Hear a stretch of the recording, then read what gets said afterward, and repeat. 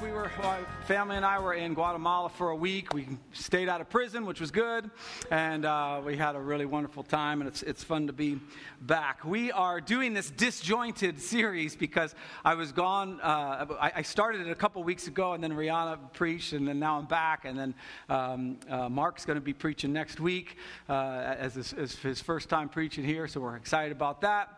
And then we'll hit it back again.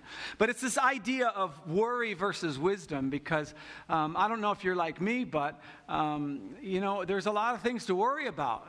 You turn on the news, or if, God forbid, you have a Twitter account, or there's just a constant feed of things to worry about. In our nation, around the world, maybe in your personal finances, maybe in your relationships. What I've found in my life is that almost everything I'm worried about or have the potential to be worried about, the Bible addresses. The Bible somehow hits on that. The Bible talks about how to deal with anxiety of the future. The Bible deals with how to deal with the anxiety about your finances, about relationships, about when you've been wronged and you're worried about how that's going to impact you and all those things. And what I wanted to talk about this morning is something that I think we all are near and dear to our lives, and it's the fact that we're all building something. We're all building something in our lives. Maybe you're building a career. Maybe you're building a relationship. Maybe you're trying to build some, we talked about youth camp. Maybe you've got some youths of your own that you're trying to build their lives and get them to maybe follow the Lord or to be responsible citizens or what have you. We're all building something. And the problem that we face, at least that I face, is that maybe you can finish a sentence with me. There aren't enough hours in the day. There aren't enough hours in the day. And so what ends up happening is when you're at work, this might happen to you, it might not. When I'm at work, I'm thinking of all the things I have to do at home. Right? And so I'm at my desk and I'm working and I'm like, oh man, I got to get back. That's right. Lisa told me I got to take out the trash. If I don't do that, I'm in big trouble. I'll be sleeping on the couch. And so I go through all that whole thing. And then I get home and I start thinking about all the things I got to do at work. Right? And so I start thinking about, oh man, you know what? I wanted to get everything done. I couldn't possibly get everything done. And so and so there's this tension that you feel constantly. And at the end of the day, something is going to get cheated. Something's going to get cheated. There are not enough hours in the day. And so you're going to end up finding a place to cheat somewhere. Because think about it. How long would you have to stay at work to get everything done for work? What time would you have to get there and leave? And a lot of you, you're like, I'd get there at 5 in the morning and I'd leave at, 10 at night. That would be the thing. And then how long would it take you to get everything done at home? How long would you have to stay at home and then say, okay, you can go into work once you're done with everything at home? Well, you might end up going into work at 2 in the afternoon or something. There's just not enough hours in the day, and someone's going to get cheated. And here's the question I'm going to ask you this morning. Hopefully the Holy Spirit's going to ask you. Who are you cheating? Who are you cheating? Because oftentimes what I have found is that I cheat the people I rely on the most. I cheat the people closest to me because I know that if I cheat them, it's going to be okay. They have to love me. And so there have been times in my career when I've cheated my kids. Because I know they're going to be home. I know they love me. I know all this kind of stuff. There are times I've cheated my wife, not on my wife. I've cheated my wife of time that she deserves, that she needs, right? There are times I've cheated on friends or cheated friends. I should have rehearsed this a little more, okay? Anytime I say on, I just take that out, okay? It's a bad preposition. But I've cheated them out of time. I've cheated, different relationships. And I just find that those are the ones, and it's kind of like this.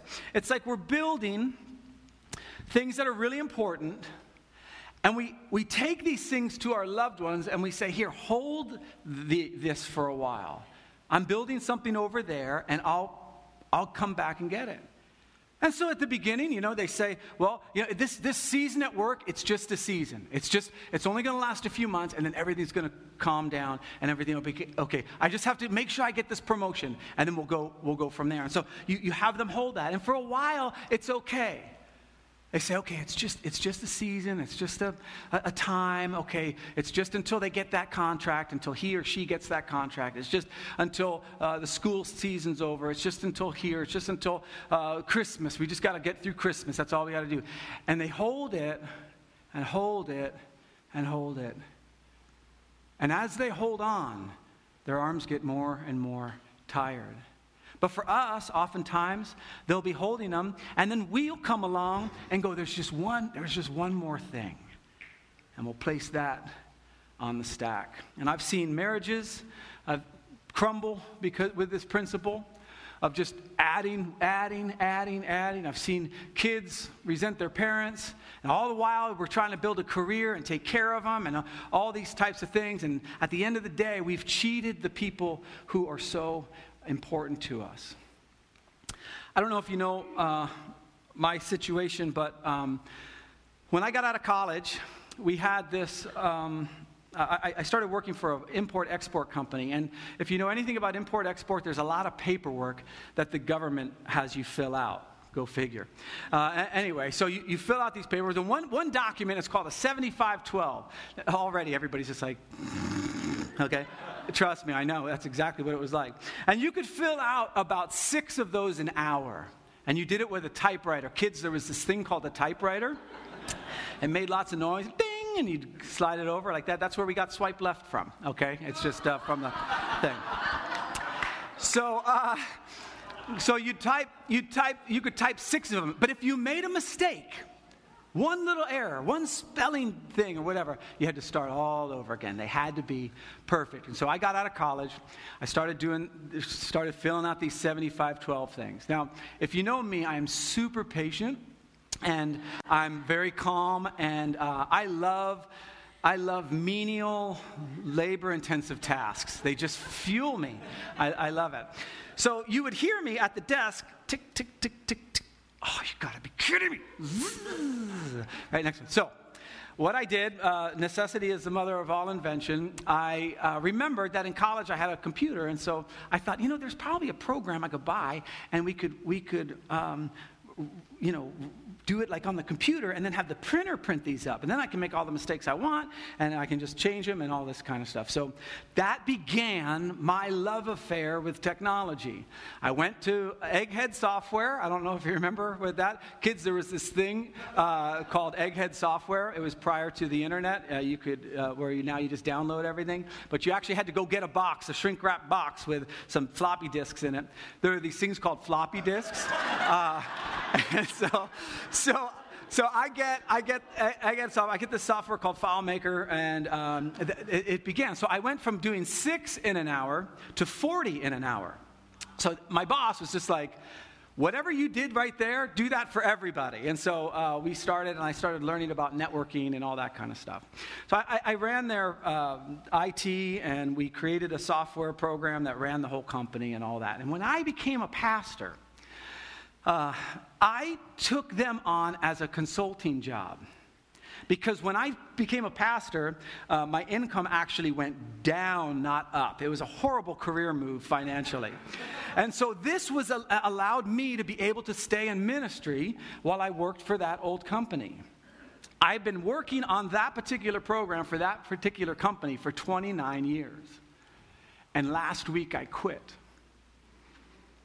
Here's why. I was carrying too many bricks. Was there anything wrong? I did all the time I'd worked for that company. It was on my days off. It didn't affect the church. It wasn't wrong. It wasn't immoral. It wasn't anything. It was that the Lord told me, you have one too many bricks right now, and you need to set it down. And so I'll finish the story in a little bit. But I was told by God in one day, quit. And I'm like, 29 years, Lord. I know that program like it's all swimming in here. I know it like the back of my hand. I could walk in there today and I could just tell you everything about it and everything. He said, Not he was going to kill me, but that to quit. So let me show you a section of scripture that I want to talk about this morning that maybe will resonate with you as you think about your own life and you think about the different things that you're holding on to build. Sometimes they're really good things. Sometimes it's what you're building are your kids. And so it seems good to have ballet, soccer practice, piano lessons, theater, whatever, insert whatever it is there. And it feels like, man, we're really investing, but it's coming at the expense of someone else, maybe your spouse. Maybe as parents, you're doing so much loving on your kids that you're neglecting each other. Maybe for you it's a career, and it's great, and it's good to have a career. And there are seasons in our careers when we just have to grind. You just have to. When you're just starting out or whatever. But are we going back to the Lord with our bricks going, am I carrying one too many bricks? Well, what happened in the history of Israel, the whole plan that God had was that he would have a people. And they would be his people. They would be dedicated to him. And he would be their God. And they would worship him alone. They would have no other gods. They would worship him. And as they aligned their lives to his attributes, to the way he had designed them to, they would flourish. And in so flourishing, the different nations from around the world would see and say, what a great God you serve. And they would begin to serve that God. And that through Israel, the rest of the world would come to know Yahweh. That was the plan. And Israel was one nation. It was called Israel. Okay? Well, they started worshiping other gods. They started doing things that God doesn't find good. They started neglecting the poor. They started taking advantage of one another. They started rejecting the alien and the foreigner and the widow and the orphan. And justice was not being done. And they divided into two sections, Israel to the north and Judah to the south. And God was not happy. So the Babylonians came and took over the nation of Israel. And in doing so, a lot of people died. Nebuchadnezzar came in, it was brutal, but he left some people alive. He left the elite, the educated, I'm not kidding you, the good-looking, the attractive people. He let them all go. So in other words, let's say they took over Garden Grove, you would all be spared, okay? Because you're the good-looking, educated, wealthy people, okay? And so they take these young men and women and they bring them over to Babylon to serve there. It was kind of a brilliant move on behalf of the king because he would be able to glean from their culture and be able to have different voices and different way, to show I've conquered all these different things. And so we catch it in the book of Daniel. And that describes what kind of people that they brought along. Young men without any physical defect, handsome, showing aptitude for every kind of learning, well-informed, quick to understand, and qualified to serve in the king's palace. So this is what Nebuchadnezzar had planned out. I'm going to take the best of the best from these different cultures, and I'm going to use them for my stuff. I'm going to take it's kind of like, the Lakers just did that with the signing of LeBron James, okay? So I'm very, very happy about that. And so we get LeBron James, okay? So that's what we do. We want to glean, then we want Kevin Durant, and we want Kawhi Leonard, and we can throw in Steph Curry if we want, but there we go. That's exactly what would happen if we had it my way, okay? And so that's what they did. They brought him into the king's palace. And Nebuchadnezzar was going to teach them the language and literature of the Babylonians. The king assigned them a daily amount of food and wine from the king's table. Now, you got to understand, from the king's table is a really important phrase because it's really good food. They were being really well fed. They were being very well taken care of. And if you think about it from their perspective, if the alternative is to die, and then now you find yourself with really great food in a really safe environment. The king is taking care of you. You're learning, you're growing. It actually doesn't sound to be like that bad of a deal. They were trained for 3 years, and after that, they were to enter the king's service. Now, the Bible goes in and talks about 4 of these guys. Among those were some from Judah. That's that southern portion. Daniel, Hananiah, Mishael, and Azariah. The chief official gave them new names. To Daniel, Belteshazzar. To Hananiah, Shadrach. To Mishael, Meshach. And to Azariah, Abednego. These are names that identify with these Babylonian gods. Their cultures changed. Now, I want you to think about it from their perspective. This isn't too bad. Now, they changed everything about them. They changed their hair. They put earrings in their ears to show that they were slaves. They changed their clothing, and they changed their names. And they gave them food, security, training, everything they needed. It's not too bad. The culture of that time dominated their lives. The gods of that time were everywhere. The king was to be worshipped. The king was to be obeyed no matter what. In other words, if they would just not rock the boat, if they would just go along with culture, if they would just go along with the way things were, they were going to be fine. As a matter of fact, I could almost make the case that they were guaranteed to be fine. They were elites if they would just keep their mouth shut and if they just go along with the culture and what the culture was demanding of them. They'd be safe. Here's the problem. But Daniel resolved. Daniel had an idea. Daniel had something stirring in him. Daniel had something that it just didn't jive with him. Like the culture was fine for them, and okay, you can change my hair, that's all right. You can change my dress, that's okay. I'll take an earring or two, or whatever.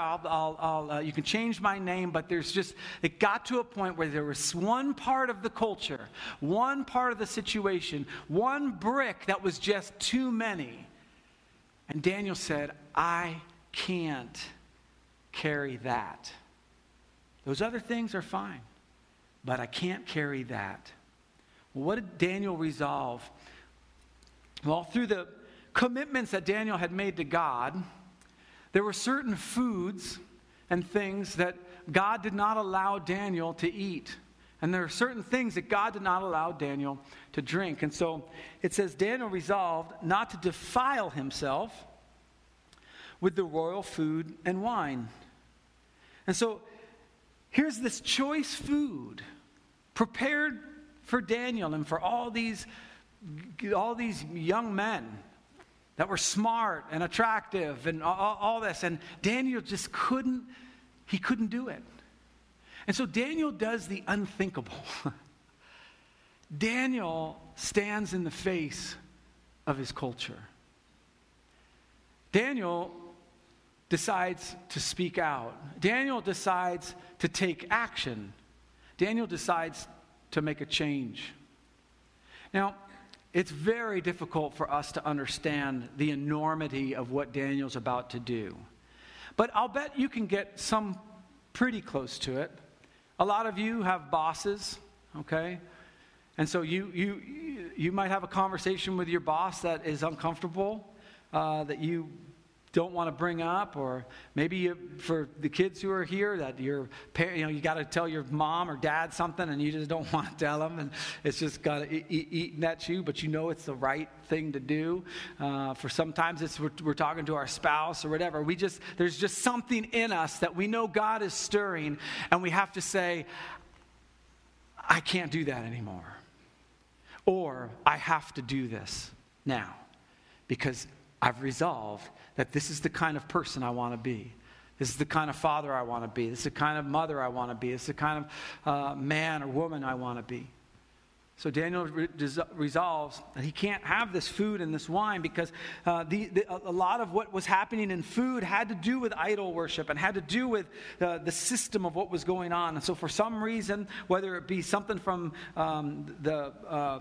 that Daniel made a commitment to before God to do, and I don't know why the other guys, there was other people just besides the four, but these four got together and just said, no, we can't. And so he asked the chief official for permission not to defile himself in this way.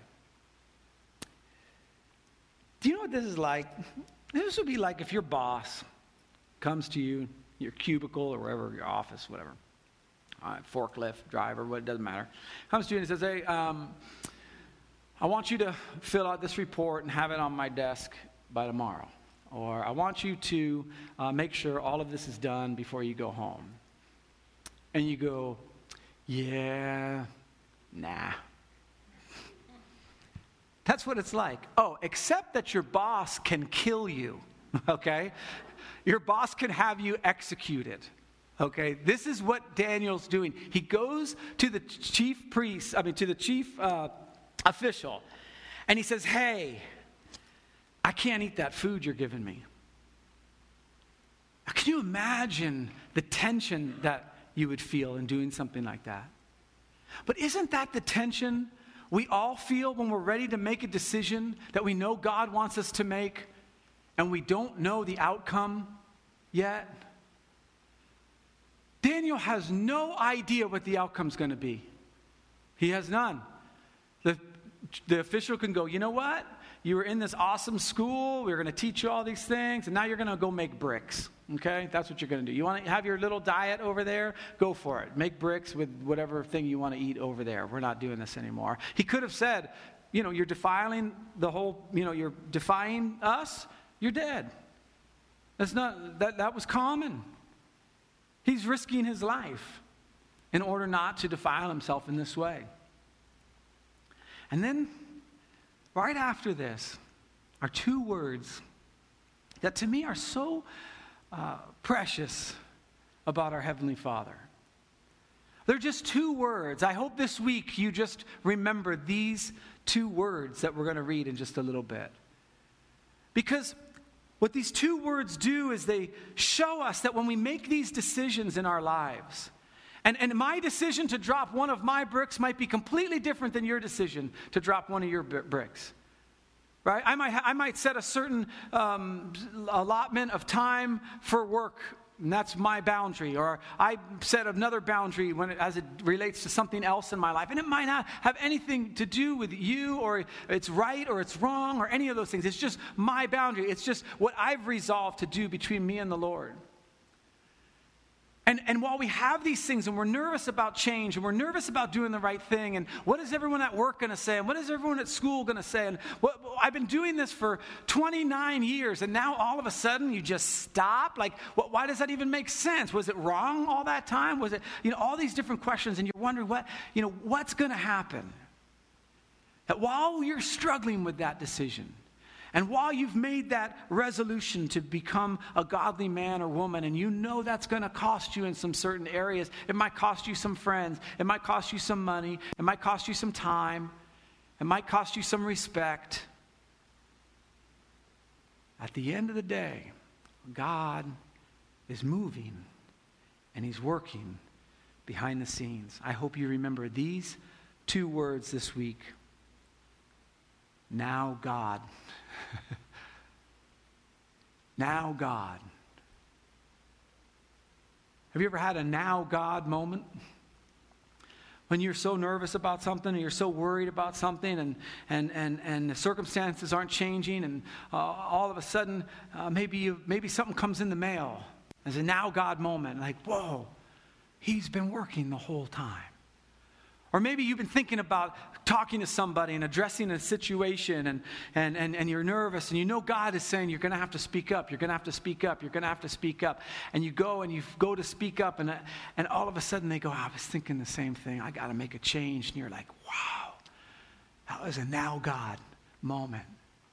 But what is amazing to me is that these now God moments are things that are hidden in the future. If Daniel just lifts up his feet and gets carried by culture and says, well, you know what? The Babylonians took over, and when in Babylon, I guess you do what the Babylonians do. There is no temple, there is no sacrifice, there's nothing else. I might as well be the best Babylonian I can be. If he'd done that, he would have missed this now God moment, because he wouldn't have had the courage to make the decision. Now God moments are always in the future, and they always relate to our obedience. As we step out in faith, as we make our decisions, then we have these now God moments. Now I see how you've been moving. Now I see how much you love me. Now I can see why it was important for me to do this. Now I can see, because now, God, I've experienced you. Now God had caused the official to show favor and compassion to Daniel. Daniel never would have known that. Daniel never would have known what the outcome was going to be.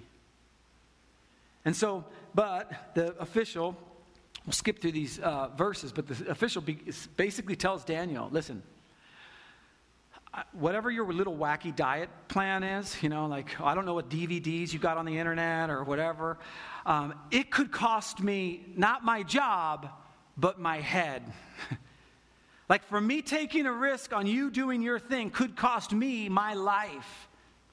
And so I don't really want to do your diet thing, because if all of a sudden you look emaciated, or you can't keep track of your times tables or whatever we're trying to teach you, and the king finds out and he asks me, what have they been eating or what have they been doing, or they would get inspected, and if all of a sudden they're like, well, what's this? Is this a rib poking out? What are you guys doing? And the official's like, well, they wanted to eat vegetables, and so I thought, maybe they could have vegetables. The guy dies. So he explains this to Daniel. Here's what Daniel says. Please test your servants for 10 days. Give us nothing but vegetables to eat and water to drink. Then compare our appearance with that of the young men who eat the royal food, and treat your servants in accordance to what you see. So he agreed to this and tested them for 10 days. Is there an area in your life where you're carrying too many bricks? Maybe you're working too many hours at work. And you think, John, if you knew my work, everybody works crazy hours at my work. There's no way to get around it. That's just what happens. What if God has been working in the background? What if God's been working in the background and he says, you know what? You were not designed to carry all those bricks. You were not designed to carry that much stress. You were not designed to try to control everything. So I want you to drop one of those bricks. I want you to get rid of one of those things. Maybe it looks like going into your work and saying, listen, here's what we're going to do, what I'd like to do. I'd like to work from home one day a week and just not do the commute, not do anything, and we'll try it for a month and just see how productive I am. Maybe it looks like something like that. Maybe for you, it's a side job you have going that you just have to get rid of. Maybe it's how you're spending your time, or what you're worrying about, or a relationship. Maybe there's an unhealthy relationship that is costing you, and you're on the verge of your whole family just dropping the bricks. If you just get rid of that relationship, maybe it's a hobby. Maybe it's how you spend your money. Or God's saying, do you want to be a man of God? Do you want to be a woman of God? Then you're going to have to trust me. And you're going to have to set that down. And you're going to have some hard conversations. So the way it happened for me was, I was going my merry way. We were working on a project with United Airlines on marrying our two systems for this new program we had, and everything was going fine, and we're dealing with this other consultant, and I woke up one day. It was actually Wednesday, last Wednesday. I woke up, and I just felt the Lord going, drop the brick. Let it go. And I walk into the kitchen. Lisa's there. And I go, and I'm thinking to myself, man, how am I going to take, how am I going to, like, this is money. Like, this is, this keeps me up on technology, which I love. I mean, there's just a lot to lose, And I said, honey, Hartrees is the name of the company. I said, I think I got to get rid of Hartrees. You know what she said? Now God had been working on the heart of John's wife. Already. She's like, oh, good. Oh, good. Really? Oh, good. Well, the next day I went to go see this consultant, and I said, hey, I know we've been working together on this project and everything. I'm quitting tomorrow.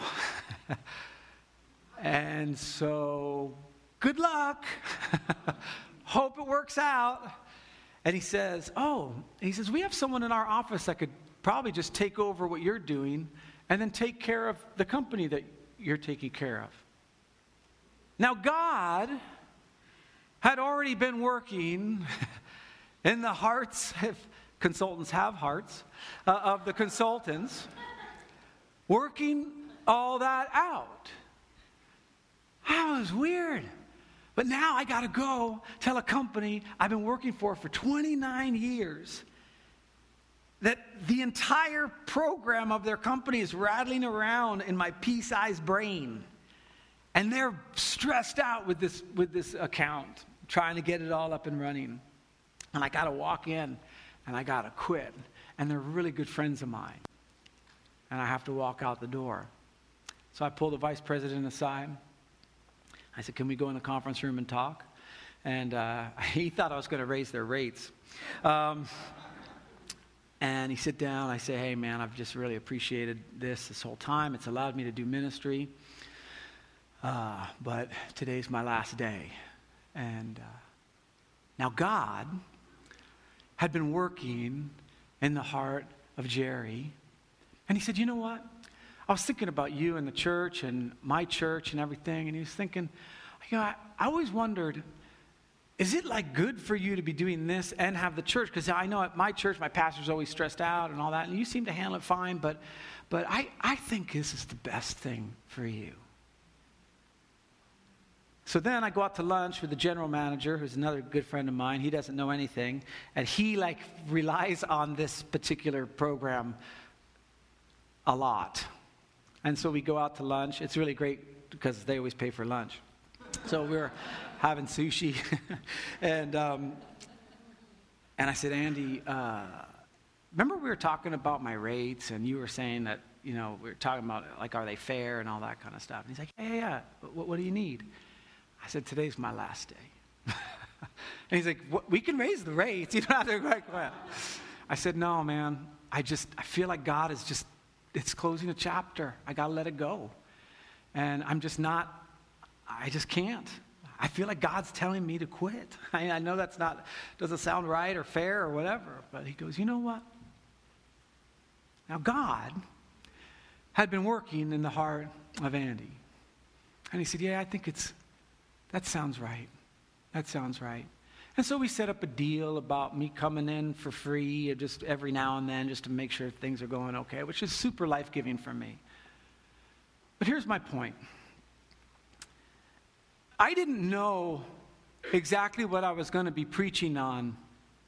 I'd like to say I read this situation and I thought, what are the bricks that are in my life that I should get rid of? And God told me that. I just woke up one morning and God said, no, it's over. And the next day, it was over. And so it's been 10 days now, the 10-day test. And this is exactly what God wanted for me. Now, granted, there'll be some consequences down the line as it relates to cash flow and all that kind of stuff, but God's in control of that. He's been working in my life in that area my whole life. He's taken care of me. I've never in my life had to worry about eating or living somewhere. God, my Heavenly Father has taken care of me my entire life. And you know what He's going to do? He's going to do it again. I do not have to pick up that brick any longer. So my question to you is, do you have a brick that you're holding on to? Do you have something that when you think about letting it go, your mind races with all the consequences and you think, well, I'm going to hold on to it for just another month, another 3 months, just until the end of the year. I'll tell you what, yes, I understand God wants me to let the brick go, let the relationship go, let the extra job go, let this go, whatever. I know he's asking me to do that. I know he's asking me to pull my kid out of one too many things. And you're like, oh boy, but what if she was going to be a professional ballerina? And now what if she can't and ballet doesn't work? Or she was going to be on the Olympic gymnastics team, and now all those hopes and dreams are dashed when she's 5. What is it? Is there something God's like, no, now. Drop it now. I will deal with the consequence. You're going to see a now God moment. You're going to see a now God moment in your marriage, a now God moment in your family, a now God moment at work, a now God moment at school, because you were obedient. I don't want to miss those. I don't want to miss those moments. And maybe it doesn't end up as nicely as I wrapped it up with my situation. I was just happy because most of the examples I give from up here is all the things I've done wrong, and I finally did something right, and I was so excited to share it. It might not wrap up like that. There might be some bumps in the road, some difficulties, some things like that. But God will now allow you to experience this now God moment until you obey. And he's faithful to handle it.